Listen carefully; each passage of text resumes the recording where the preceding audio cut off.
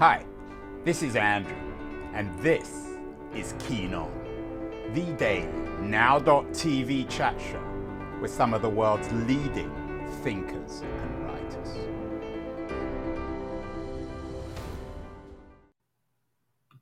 Hello, everybody. It's October the 8th, 2021. Talking to you from San Francisco on the west coast of the United States. And finally, today, there's some good news. We've had so much bad news on so many fronts that I'm thrilled to announce some wonderful news.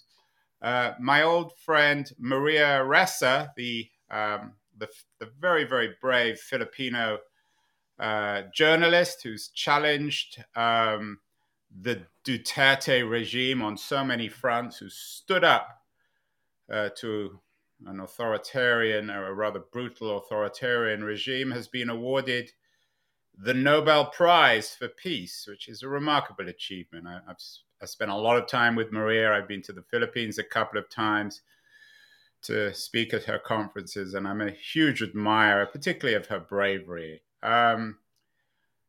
It shouldn't be surprising, I'm sure, to most of you that the Nobel Prize is itself somewhat of a sexist institution. Maria is only, according to the New York Times at least, the 18th woman to win the Nobel Peace Prize in its 126-year history, which is astonishing given the fact that women contribute at least as much to men as peace. This bias towards men, of course, is not just found in the Nobel Prize, it's everywhere. It's particularly true in the art world, where male artists have dominated museums, galleries, the press, the media, the economics of art for the last 1,000 or 2,000 years, particularly in terms of self-portrait. So I'm thrilled today to have an art historian, Anglo-Australian art historian on the show, who has a brilliant new book out. It's called The Mirror and the Palette: Rebellion, Revolution, and Resilience, 500 Years of Women's Self-Portraits. Her name is Jennifer Higgie, and she's speaking to me from Archway in North London, my old stomping ground.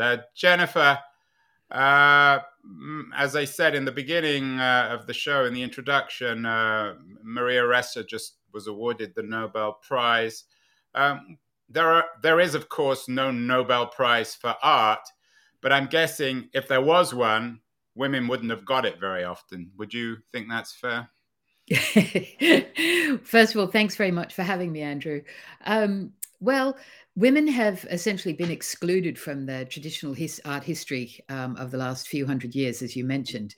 And so it's only in very recent times that women have begun to be included in narratives around, the development of art.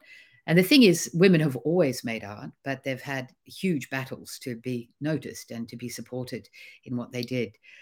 So yeah, you're probably right. They probably wouldn't have got a Nobel Prize for art for a very long time, at least. I'm always a little wary of books on art, because all you really want to do is look at the pictures. It's the same as books on movies, and perhaps even books on books, because the best way to figure out a book is to read it. But your book is really inspiring. It's beautifully written. Here's the introduction. She looks at herself again and again. She's in London or Paris or Helsinki or Sydney. She's in a village by the sea or a hamlet in the mountains, in a room, a studio, a flat, a place, however small, she can call her own. She's a mother, she's childless, she's straight, she's queer, in a relationship or relationships, happily celibate or filled with a longing for something or someone just out of reach. She's finally found some time alone, perhaps even a moment of peace, even though there's a clamor in the streets. Modernity is hurtling towards her. Tell me a little bit about why you wrote this book, and what's so significant about the self-portrait of the female artist.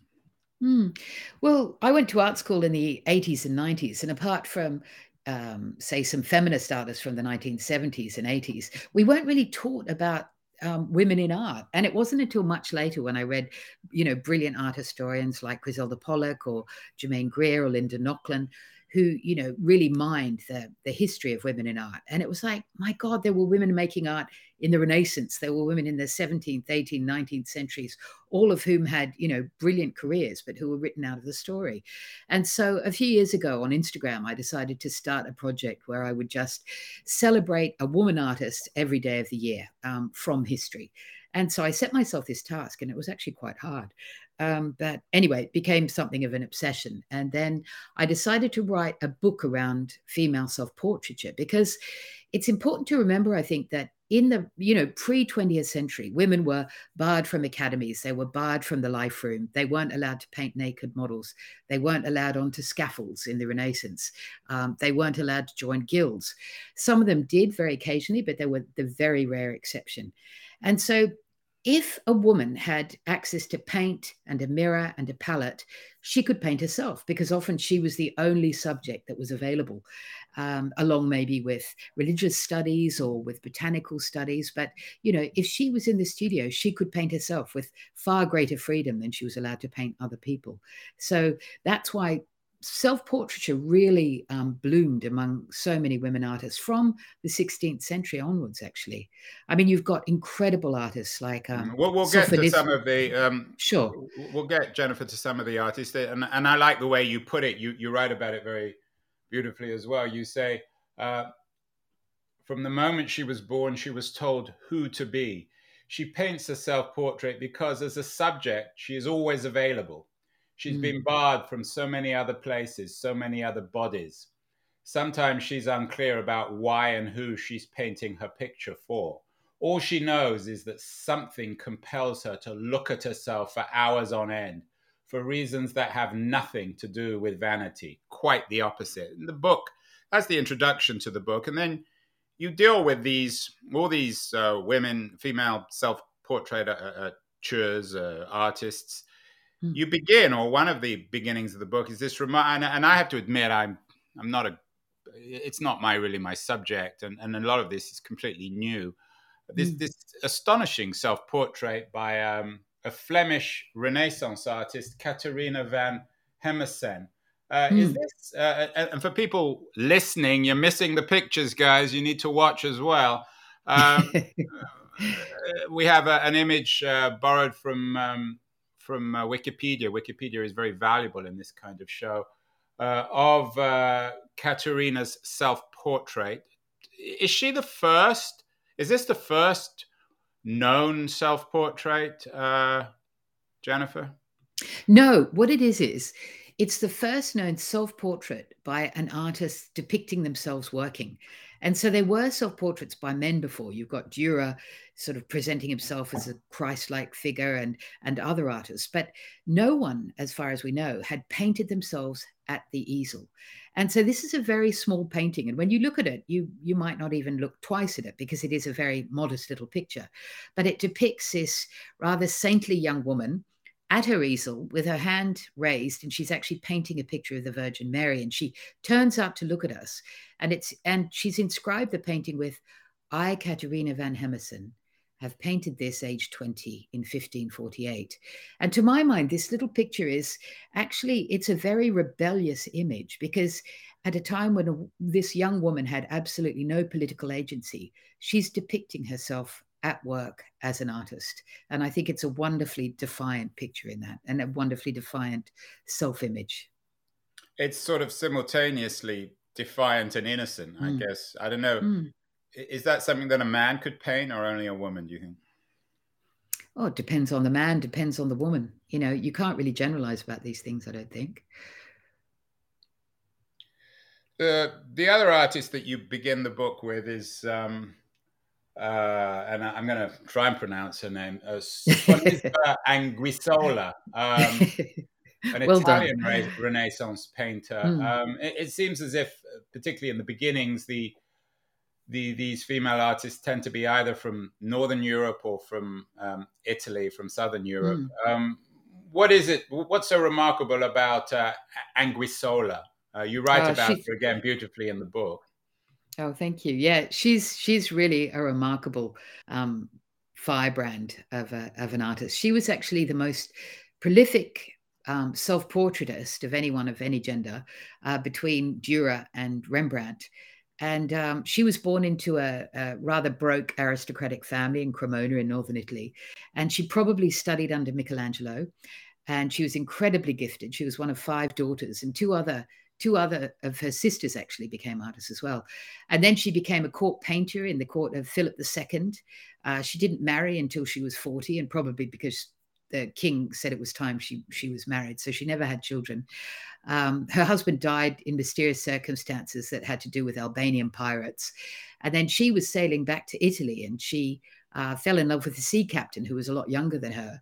And without asking permission from her family, she ran off with this young sea captain and had a very happy marriage by all accounts. And she lived to a great old age, and she became hugely famous throughout Europe and painted, many famous portraits of, some of the great aristocrats and leaders of the day. She's a remarkable one. None of these shows or none of these books on sort of histories of art, even if it's a rather personalized narrative you put together, would be complete without some Dutch art.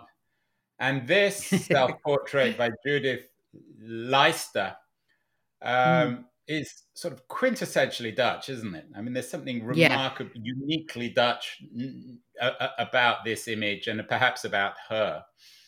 Yeah, this is a really wonderful painting. It's an early 17th century painting, and she depicts herself. She's only in her early 20s, and she's in her finery, actually holding 18 brushes at the easel. And so she wouldn't normally be painting in, this beautiful ruff and these very magnificent clothes. And she's painting, actually, she depicts herself painting an actual painting that we know of, that she'd done earlier. And she turns to smiling slightly. It's a wonderfully lively picture of a young woman in the midst of her creativity and delighting in her creativity. And she probably did it, we think, to present to the guild, the local guild, so that she could, as a woman, join the guild, which was very unusual for the time. And she did join, she did get in, and so she was very famous in her day. But she died at the age of 50. She had a lot of children. And after, almost immediately, even though she was very famous in her lifetime, after she died, she sort of disappeared from the history books, and most of her work was attributed to her contemporary Frans Hals, the very famous Frans Hals. And it wasn't until the late 19th century that she was sort of her work was rightly attributed to her. So another great story of a woman, an extraordinary woman who was written out of the history books for too long.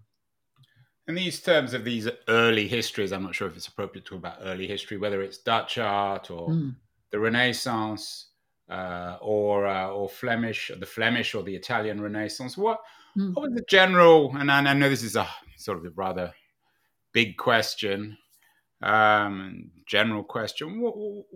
What was the response of male artists to the remarkable work of people like Van Hemessen, Anguissola, and Leyster? Well, sometimes it's hard to work out precisely how they were received, because, if they didn't write about it, we have to surmise. But with all of these examples that you've just given, the reason that Catharina van Hemessen could paint was because her father was a painter.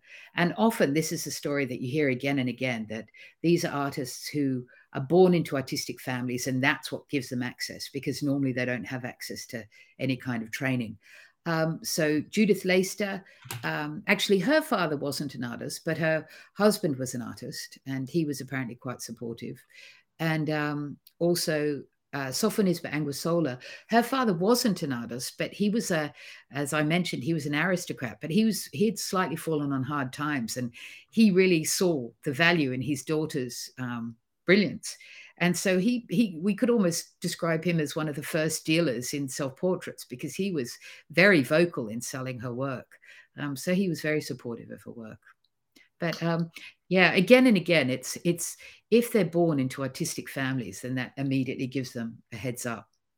Another couple of artists that you write about in the narrative, a couple of Baroque artists, Artemisia Lomi and Oh, yeah, uh, Elisabetta Sirani. yeah. What did the Baroque style bring Mm. to female self-portraiture? Yeah. Well, I mean, both of these artists are absolutely extraordinary. And Artemisia is more commonly known as Artemisia Gentileschi, and it was her Yeah, I husband chose the Loli. shorter So one because it's easier to pronounce. fair enough. But, she was a massive talent. Again, she was born into an artistic family. Her father was a well-known artist. Um, and, it's very well known that she suffered terribly when she was 17. She was raped by her father's assistant, who was also her painting teacher, and she underwent a horrific year trial. But she came through it all, and she blazed on the other side. And you see that the Baroque, which is the great period for big emotions and black and white, and in terms of very dramatic color and dramatic themes, and this suited Artemisia's um, uh, themes in her life. She often painted very big. She's very famous for painting Judith and Holofernes, which is a young woman murdering an invader, and it's hard not to psychologize, why she might have done that. With Elisabetta Sirani, she was born into Bologna, which was one of the great cities for supporting women artists. There were lots of women artists in 18th century Bologna.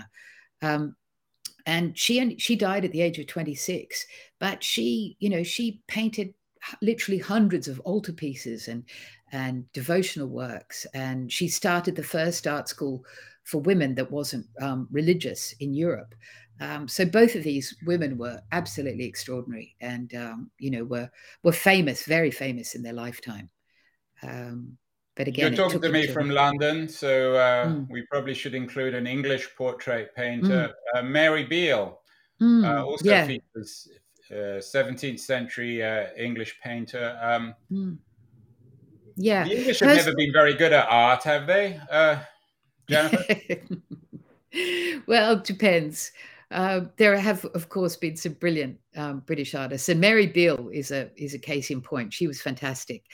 She was working as a professional artist in London, and she was the first person in England to write an how-to book, or not even a book, really, a pamphlet about how to paint. And she wrote a wonderfully short pamphlet on how to paint apricots.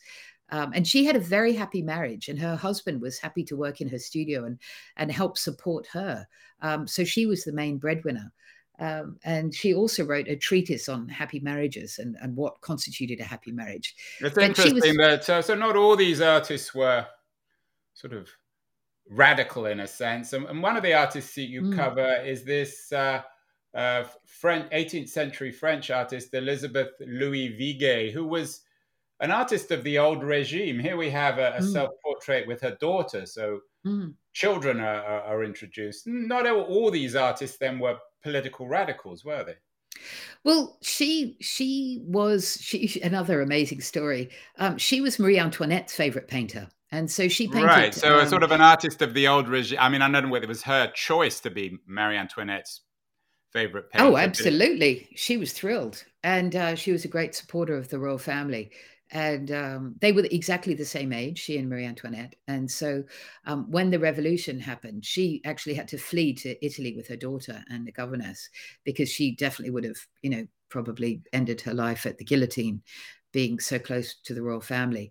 And and I thought that it was very important with this book to stress that it's not that, all of these women are similar politically. That would be ridiculous in a way. Some of them are conservative, some of them are radical, some of them are left wing, some of them are right wing, but all of them forged their own way in a very difficult world for women. In a stylistic sense, is there a big jump from the self-portrait of women with little Jesus babies to women with their own babies? I mean, with these pictures, actually, portrait that you've just showed me of Elizabeth Vigée-Lebrun with her daughter, it looks to our 21st century eyes like a very sweet, almost saccharine portrait of a mother and a child. But actually, this was a very radical picture because she's depicting herself smiling.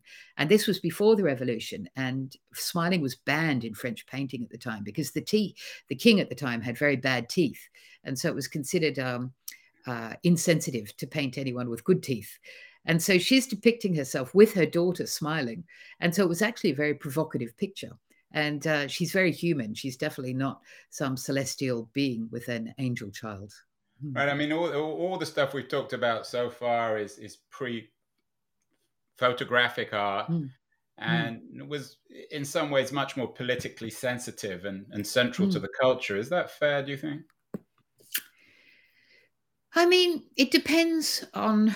I mean, it's almost a case by case thing. You know, some of the artists were considered political, like Elizabeth Vigée-Lebrun definitely was, because she was a supporter of the royal family. But then you've got someone like Catharina van Hemessen, who, you know, was definitely towing the line in terms of the status quo of women at the time. Even though she was quite radical, she always depicted herself painting religious pictures. She worked for Philip II. She was quite conservative in her own way, but radical in the fact that she was a woman. Well, certainly one of the more radical figures who you write about, a remarkable woman, is Marie Bashkirtsev, a Russian artist. And when the Russians get involved, you know things are going to get interesting. This woman is remarkable, isn't she? Oh, she's absolutely amazing because, again, rather tragically, she died young. She was only 26. But and she did so much in her life. I mean, I was reading her bio. It's just astonishing what she did. Not her only biography, as an artist, as a writer, as a poet, as an essayist. Yeah, I mean, the book that her mother published, her diary that her mother published after she died, you know, which ran to thousands of pages. So it was an edited version. I mean, it is an absolutely remarkable document, a frank document about a young woman in the 19th century who's feeling constantly frustrated about her exclusion from trading, from independence, from political thinking, you know. So she blazed in a way of, you know, sexual independence. She was fierce. There's an edited version of her diary called "I Am the Most Interesting Book of All," and it's very. I think it's a quote from one of her. She's Ukrainian. I think she was actually. I say she's Russian. She was Ukrainian, but she could have walked out of a 19th century Russian novel. She really could have. And her book, when it was published, when her mother published her book, it became an absolute bestseller. And like Gladstone, the Prime Minister of England, praised it. And then people like George Bernard Shaw loved it. And Anais Nin cited it many years later as an influence. And other artists like Paula Modersohn-Becker in the early 20th century read this book and was absolutely inspired by it. So, yeah, she was incredible, Marie Bashkirtsev. You have a number of artists you deal with who are modernists and their self-representation. And again, I apologize if I use that term wrong. Gwendolen Mary John, remarkable, a Welsh artist, late 19th century, early 20th century Welsh artist. Paula Modersohn-Becker, appropriately called Modersohn as a modernist. And also Helene Scherbeck, I guess she's a postmodernist almost, self-portrait with a red spot. These female artists are quite remarkable. Also Suzanne Valadon. Perhaps you might talk a little bit about that quartet of artists. I know it's hard to generalize about four such distinguished artists. Actually, just before I forget, Suzanne Valadon is the subject of a major show at the Barnes Foundation, if you're in the States. And I really wish I could get over to see it because she's you'll really... be able to in November. Yeah, she's really amazing. But Paula Modersohn-Becker is famous for, in 1906, painting what is considered to be the first self-portrait by a woman naked. So she died very tragically just after giving birth when she was 31, and she only had 2 exhibitions in her lifetime. But at her death, she left over 700 paintings, and she was, you know, at her best, she was as good as Picasso and Matisse in the early 20th century. She a remarkable artist. Gwen John, she was the sister of, at the time, the more famous brother Augustus John, who was a huge figure in British art at the turn This of is the the most century. Welsh art I've ever. It's the most depressing self-portrait I've ever seen, which is appropriately Welsh, I guess. Well, I actually don't see it as depressing. I see I'm her. joking. I mean, Yeah, it's I bleak. see her self-portraits as very sort of self-contained, and they honor her inner world, and they're sort of beautiful psychological portraits. And she's a wonderful, wonderful artist. I She had guess a that's long a very male. relationship with Rembrandt. My suggestion is very male in terms of this. It is remarkable. It's memorable. I don't know. It's a And beautiful then what Schäferbeck. about this Yeah, Helen Schäferbeck. Schäferbeck? I mean, incredible So stuff. yeah, and so she actually was the subject of a major show at the Royal Academy here in London a few years ago, and there was this one remarkable room of self-portraits where she you could see her aging from about the age of 18 to just before she died in her 70s, early 80s, and her self-portraits sort of begin to dissolve almost by the time, as she gets older and older, and they become more and more radical until she's almost like this wraith-like subject. Yeah. They're great psychological Of portraits. all the art, I think you've introduced me to, I think that's the most memorable. Of course, we all know Frida Kahlo. I was in Mexico City earlier this year. Here we have two Fridas. How important is Frida in this narrative in your book, Jennifer? Oh, absolutely, hugely, hugely important. And it's hard to see Frida because she's almost become, she's so popular and she's so reproduced that sometimes you can glaze over a bit when you see her paintings. But you look at her self-portraits, and considering that she was in terrible pain from the age of 17 when she was in this awful bus accident to when she died, 3 or 4 decades later. The way that she mined her psychological states with inventiveness and imagination and frankness, and color. And she's an incredibly original and experimental and vivid and heartbreaking artist. I absolutely love her. Perhaps the most honest of all the artists, brutally honest, that you cover is Alice Neel. Here we have her in front of us. I think it's a self-portrait. What does Alice Neel in your mind bring to the history of female self-portraiture? Well, I finished with Alice Neel, actually, and with her great self-portrait in 1980 when she was 80 herself, and she depicts herself naked in a chair, and she's very frank about the aging process, and she's also, I think, very proud of her body and that it has carried her well through, decades of life. And she was interesting too, because she's absolutely one of the great portrait painters, but she very rarely painted herself. And she painted herself early on in her life, and then not really until she was much later, until she was 80. And she spent 5 years on this self-portrait. And she found it, she really grappled with it, I think. And anyway, it's a great and frank and honest, I think, self-portrait about what it means to be an 80-year-old woman who's still firing on all cylinders with creativity and power.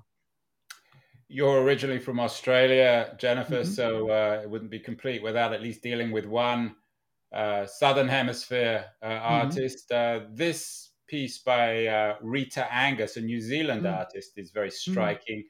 Brutally honest in a different kind of way from Alice Neel. What is it about the work of Angus that you find so interesting and important in terms of the history of female self-portrait? Yeah, I mean, Rita Angus is a great artist, and she painted herself throughout her life. She did many, many self-portraits, and early on they're sort of more realistic. And then by the time she painted this painting that we're looking at, which is called Rutu, which was painted in the 50s, she was really grappling with being a New Zealander who's not an Indigenous New Zealander. She was of Scottish stock who emigrated to New Zealand.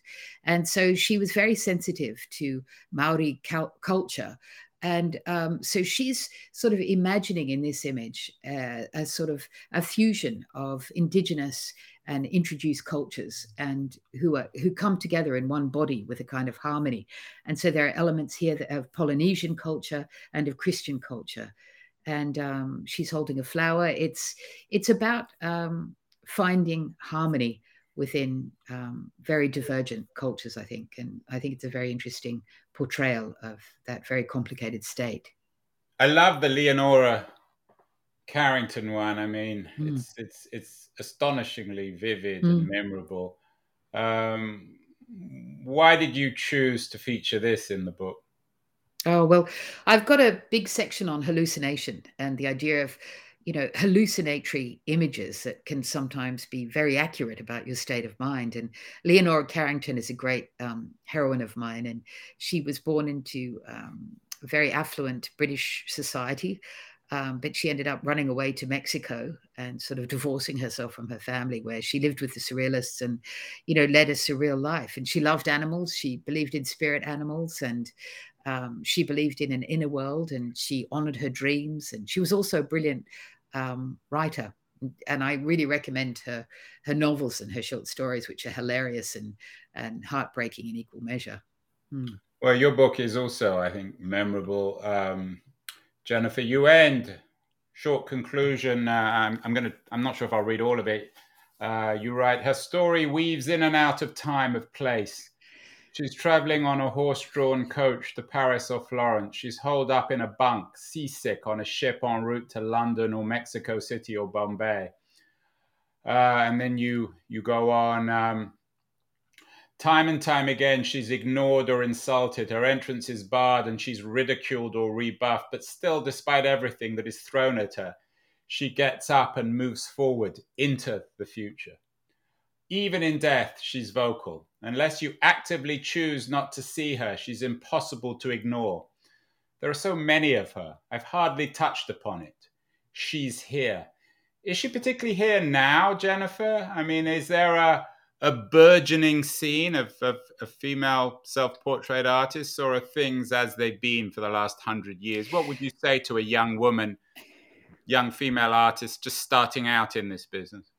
I'd say, go forth. Absolutely. And I think that now, more than any other time in history, there's been a great focus and on female creativity. And, for example, the Suzanne de Valadon show at the Barnes Foundation, there are big shows on, there are big historic shows happening. There was a big Leonora Carrington show on recently. There's been big Frida Kahlo shows.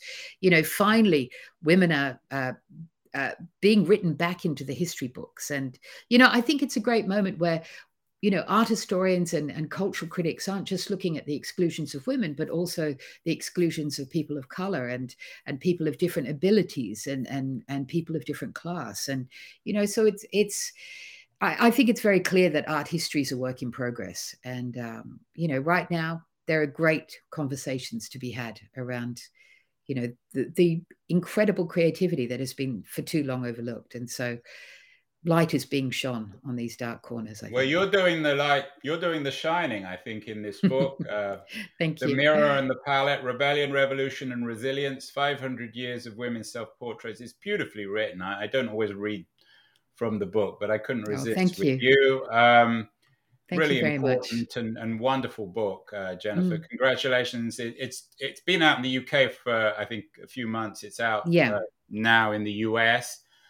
And I think it's an inspirational book, both for art historians, both male and female, and for aspiring artists. So what are you looking at these days? I usually ask what people are reading. I'm sure you're reading some interesting books you might mention, but I'm also curious as to what you're looking at, because you are a gazer, an excellent gazer, Jennifer. Well, thank you very much for your lovely words.